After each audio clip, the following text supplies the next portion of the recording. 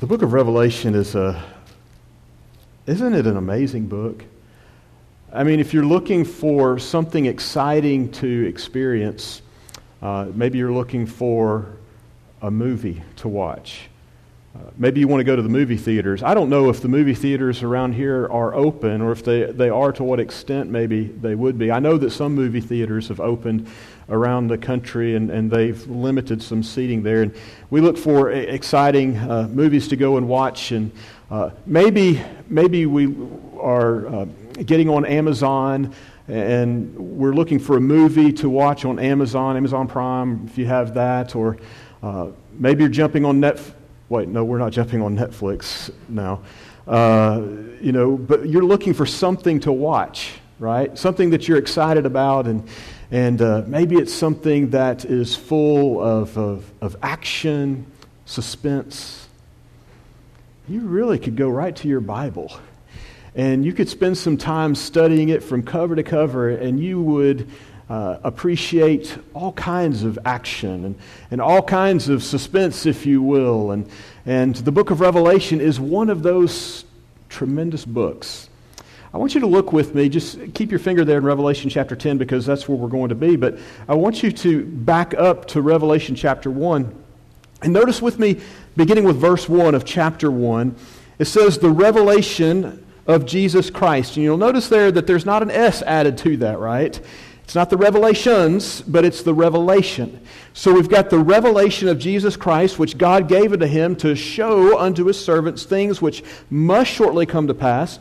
And he sent and signified, all right, wrote it with signs, it by his angel unto his servant John. So it's a book written in signs and symbols, and it was written directly to John.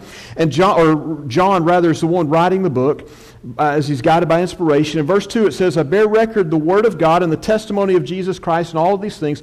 Blessed is he that readeth and they that hear the words of this prophecy and keep those things which are written therein, for the time is at hand. And what I want us to observe from the first few verses here is that John is writing by inspiration the things that he sees. John, what you see, write it down in a book. He says, okay, and he does.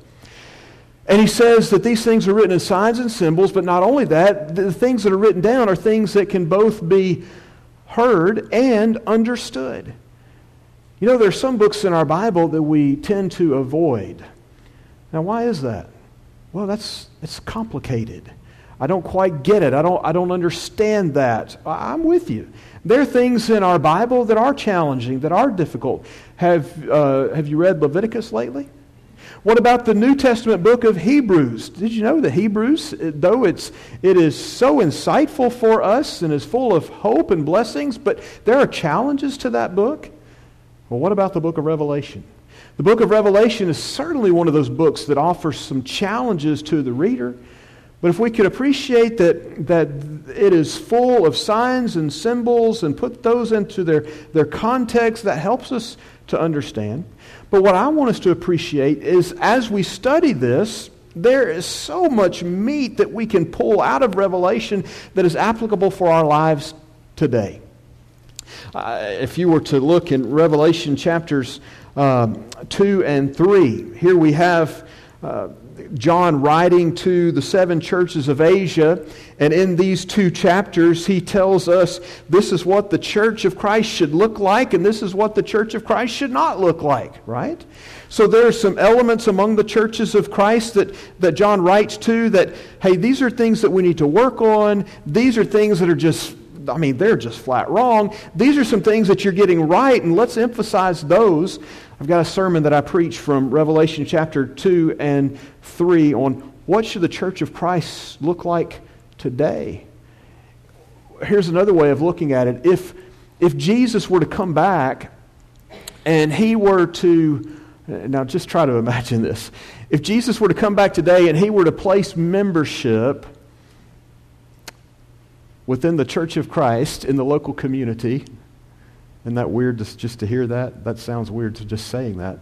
But if Jesus Christ were to place his membership among us, would he place his membership at Westside? Would he place his membership at that side or some other Church of Christ in the community? Interesting thought, isn't it? Well, as you continue to go through this powerful and impactful book, we come to chapter 10. And chapter 10 it's an interlude, okay? So you had previously seen in Revelation a picture of the seven churches. You've seen a picture of the seven seals. And most recently, in the previous couple of chapters, we see some insight into the 6 of 7 trumpets. And now we come to chapter 10, and it's an interlude between trumpet number 6 and trumpet number 7 that will blare forth in chapter 11 and verse number 15.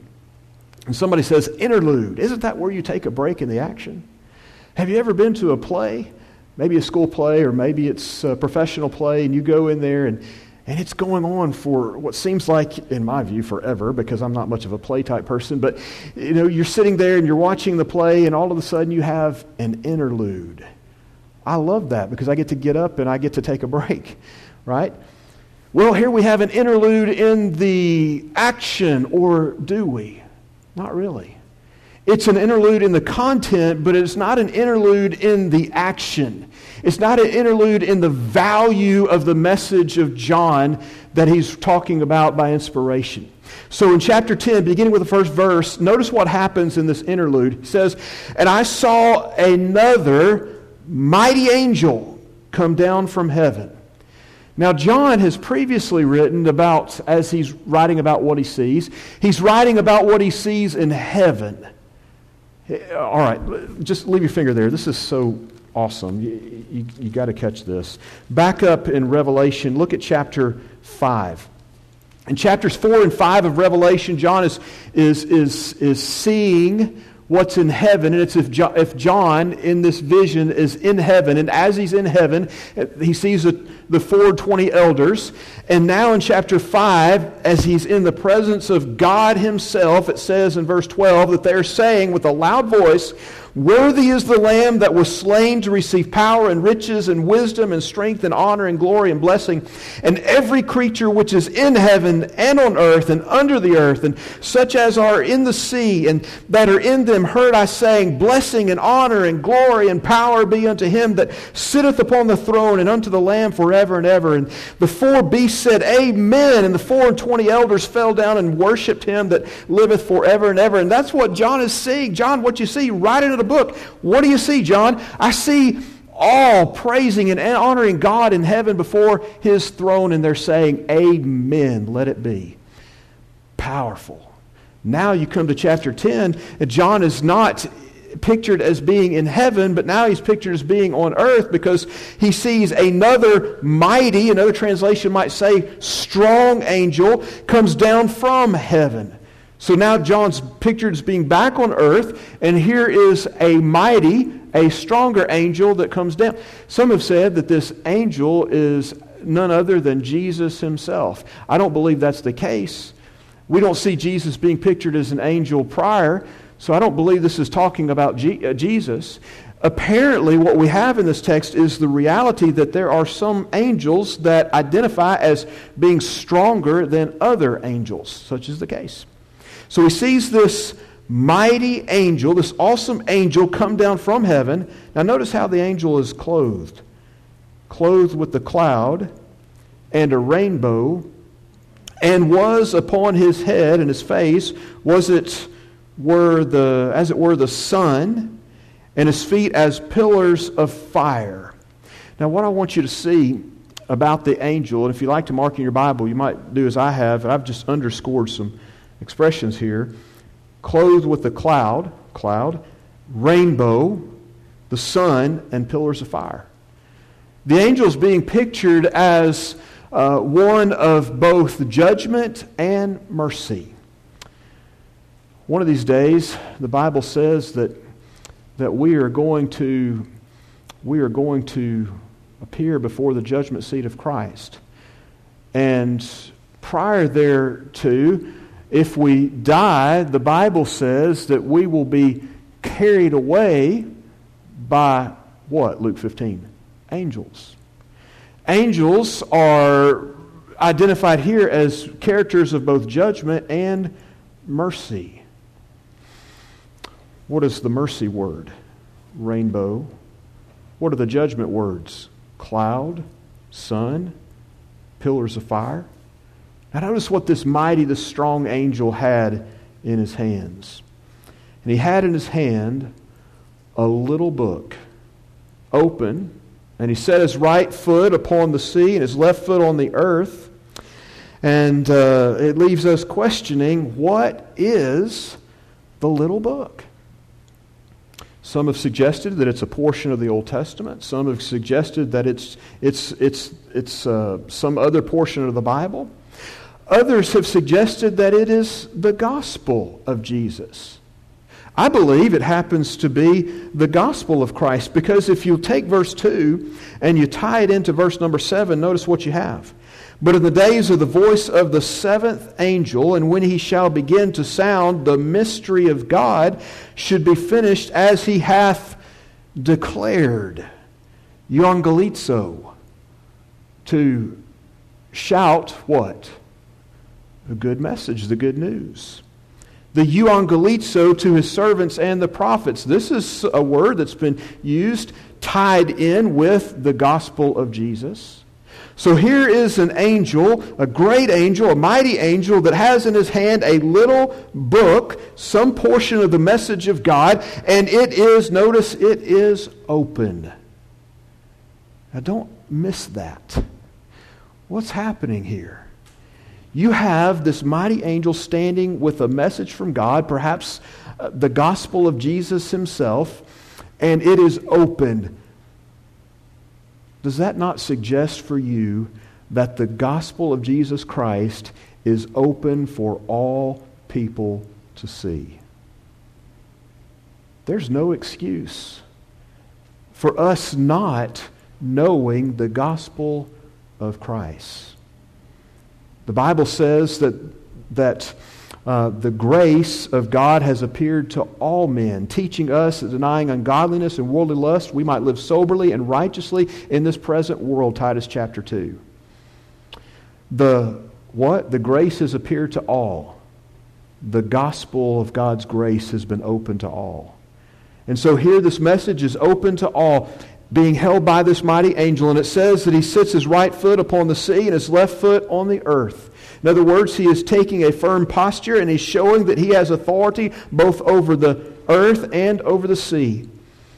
And he cries with a loud voice, and when a lion roareth, and when he had cried, 7 thunders uttered their voices.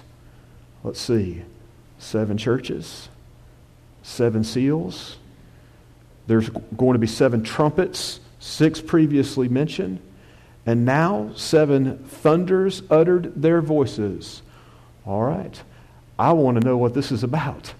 I'm pausing everything. I'm ready to listen. I want to hear what it is that the 7 thunders are going to say. I want to catch this. Verse 4. And when the 7 thunders had uttered their voices, I was about to write. Remember, John, what you see, write it in the book, Revelation chapter 1. I was about to write, and I heard a voice from heaven saying unto me, seal up those things which the 7 thunders uttered, and write them not.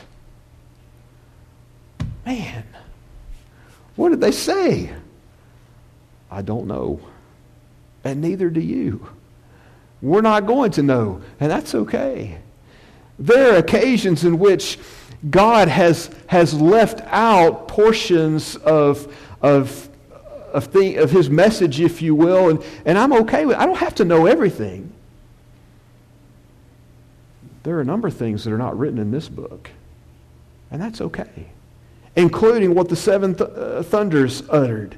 And the angel which I saw stand upon the sea and upon the earth lifted up his hand to heaven, and he sware by him that liveth forever and ever, who created heaven and the things that are therein, and are the earth and the things that are therein, and are the sea, the things that are therein, that there should be time no longer. But in the days of the voice of the 7th angel, when he shall begin to sound, the mystery of God should be finished, and he hath declared to his servants the prophets. The first 7 verses here of Revelation chapter 10 are what I would call an examination of the little book. And it's just a very natural division of this chapter. It's almost as if it was in fact written by a preacher. 2 very clear, articulate points. Point number 1, an examination. Point number 2, an application. So when you look at verse number 8 through the end, it's the application of the little book. And the voice which I heard from heaven spake unto me again and said, all right, what was the voice? It was the mighty angel. It was the stronger of the angels. It was the angel that both offered judgment and mercy. It was the angel whose feet were firmly planted, identifying his authority. It's the angel that had opened the book of the message of God, perhaps the gospel of Jesus Christ. And the voice said, go and take the little book which is open in the hand of the angel, which standeth upon the sea and upon the earth. Now, if I were to just mention to you what's kind of going on in the world at this time, what is society like? Is it peaceful? Is it are Christians? Are they kind of just enjoying a nice, peaceful existence? And the answer, as you well know, is no. It was difficult to be a Christian. It was challenging to be a Christian, and Christians were killed, they were imprisoned, they were exiled, such as was John to the Isle of Patmos. And so it was a very challenging time in which to live. So how should we as Christians behave when times are challenging? And times are challenging. How should we behave? Should we be silent when facing peril? Should we be quiet when threatened? How should we behave? Again, going back to verse number 8, John is being challenged, take the book. Don't just walk past it. Don't just take a peek at it. Take the book. And do what with it? Look at verse 9. And I went unto the angel and said unto him, give me the little book. And he said unto me, take it and eat it up, and it shall make thy belly bitter, and it shall be in thy mouth sweet as honey. You know, there are some things that on the surface just don't make sense. Such as, have you ever heard someone say, oh, that little baby is so cute, I could just eat her up? You know anybody that says that? I do. And I can't help but think, when a mama hears somebody say that about their baby, do they get a little bit scared? I am not going to let my baby around that person. Of course not. It doesn't really scare them because they know that we're not cannibals, that we're not actually going to eat someone up, eat a little baby up. But on the surface, it just doesn't make sense to hear something like that. And on the surface, to think about taking a book and just eating it up, that doesn't make any sense, does it? And yet that is exactly what John was told to do. John, take the little book and eat it up. And for the Hebrews, the idea that language, the idea of eating it up would be to take those words and taste them. Taste the Word of God. Allow it to roll around in your mouth a little bit before it goes down into your throat, down into your stomach, which was the heart of the emotions according to that culture, Now the seat of emotions we understand better being in the brain, but in that culture, it was the stomach. Eat it up, digest it. We understand a little better as to why John would be told to take it in, to eat it up, to devour it. But notice what would happen. It would taste like honey, but it would make your belly bitter. So John's being challenged. Take this book, eat it up, digest it, don't nibble on it. We have too many people that like to nibble at the book, and not enough people that want to devour the book. And I don't know about you, but there have been times when I have been a bit of a nibbler. But that doesn't give us all that we need. If we just play around with this book, it doesn't really provide us any help and hope. But if we can devour it, it tastes wonderful. You think about Psalm 119, it says that thy word is sweeter than the honey of the honeycomb. Isn't this book sweet?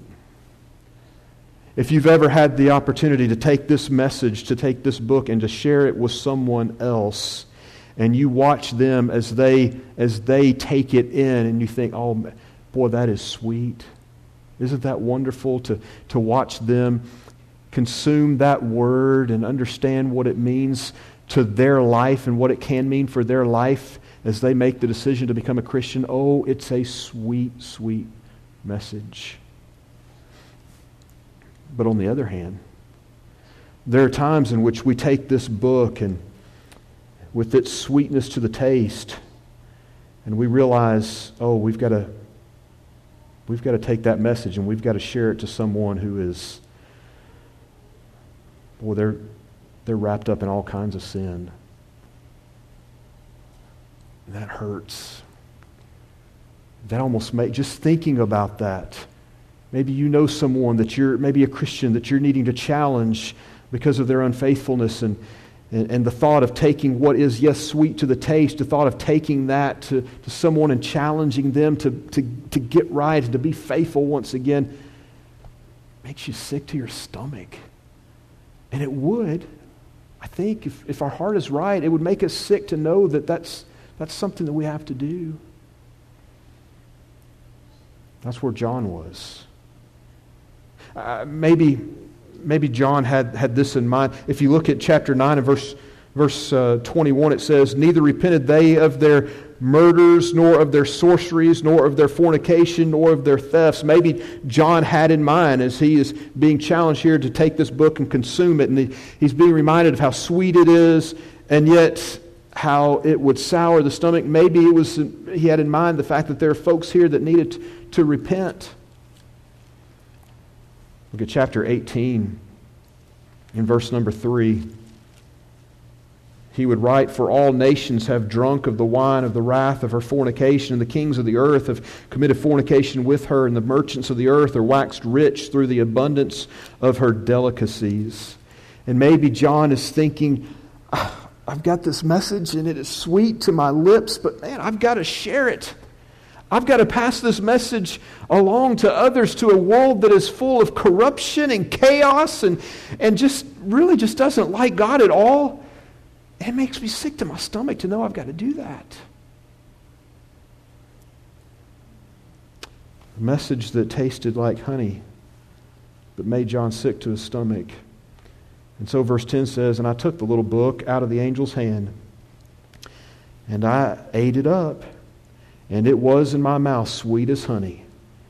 And as soon as I had eaten it, my belly was bitter.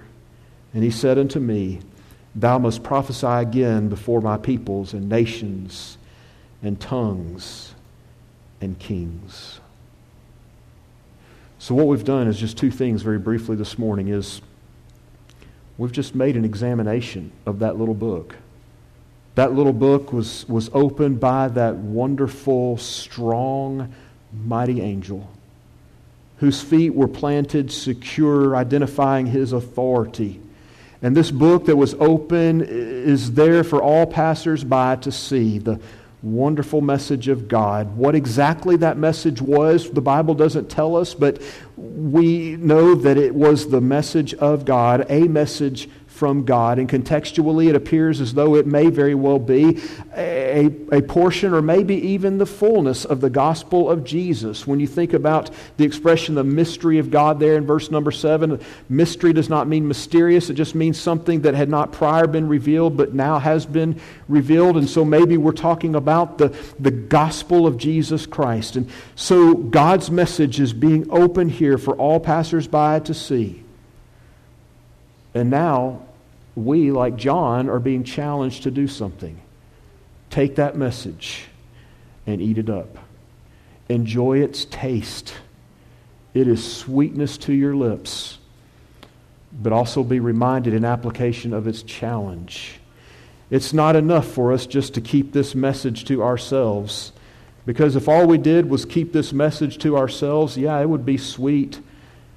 But if we really digested it, we'd realize, oh no, now I'm consumed in bitterness because sourness of stomach because of my own unwillingness to share it. Enjoy the sweetness, but understand the sourness that's going to come as you share it with others and you try to bring other people to Jesus. And do that with the appreciation that when this life is over, and we are all going to sit around the throne of God and we're going to rejoice in the brilliance of His wonder. And we're going to appreciate that throughout the endless ages. If you're not a Christian, we invite you to become one through penitent faith and baptism, to have every sin of the past washed away. If you do that, if you do what God has prescribed for you to do in His Word, you'll be a Christian. You'll be on your way home. If you are a Christian, but you've stepped away, you've wandered away, would you repent? Would you change your mind about sin? And would you come home? Would you do it even now? We'll pray with and for you. Whatever we can do to be an encouragement to you, let us know. So together we stand and as we sing.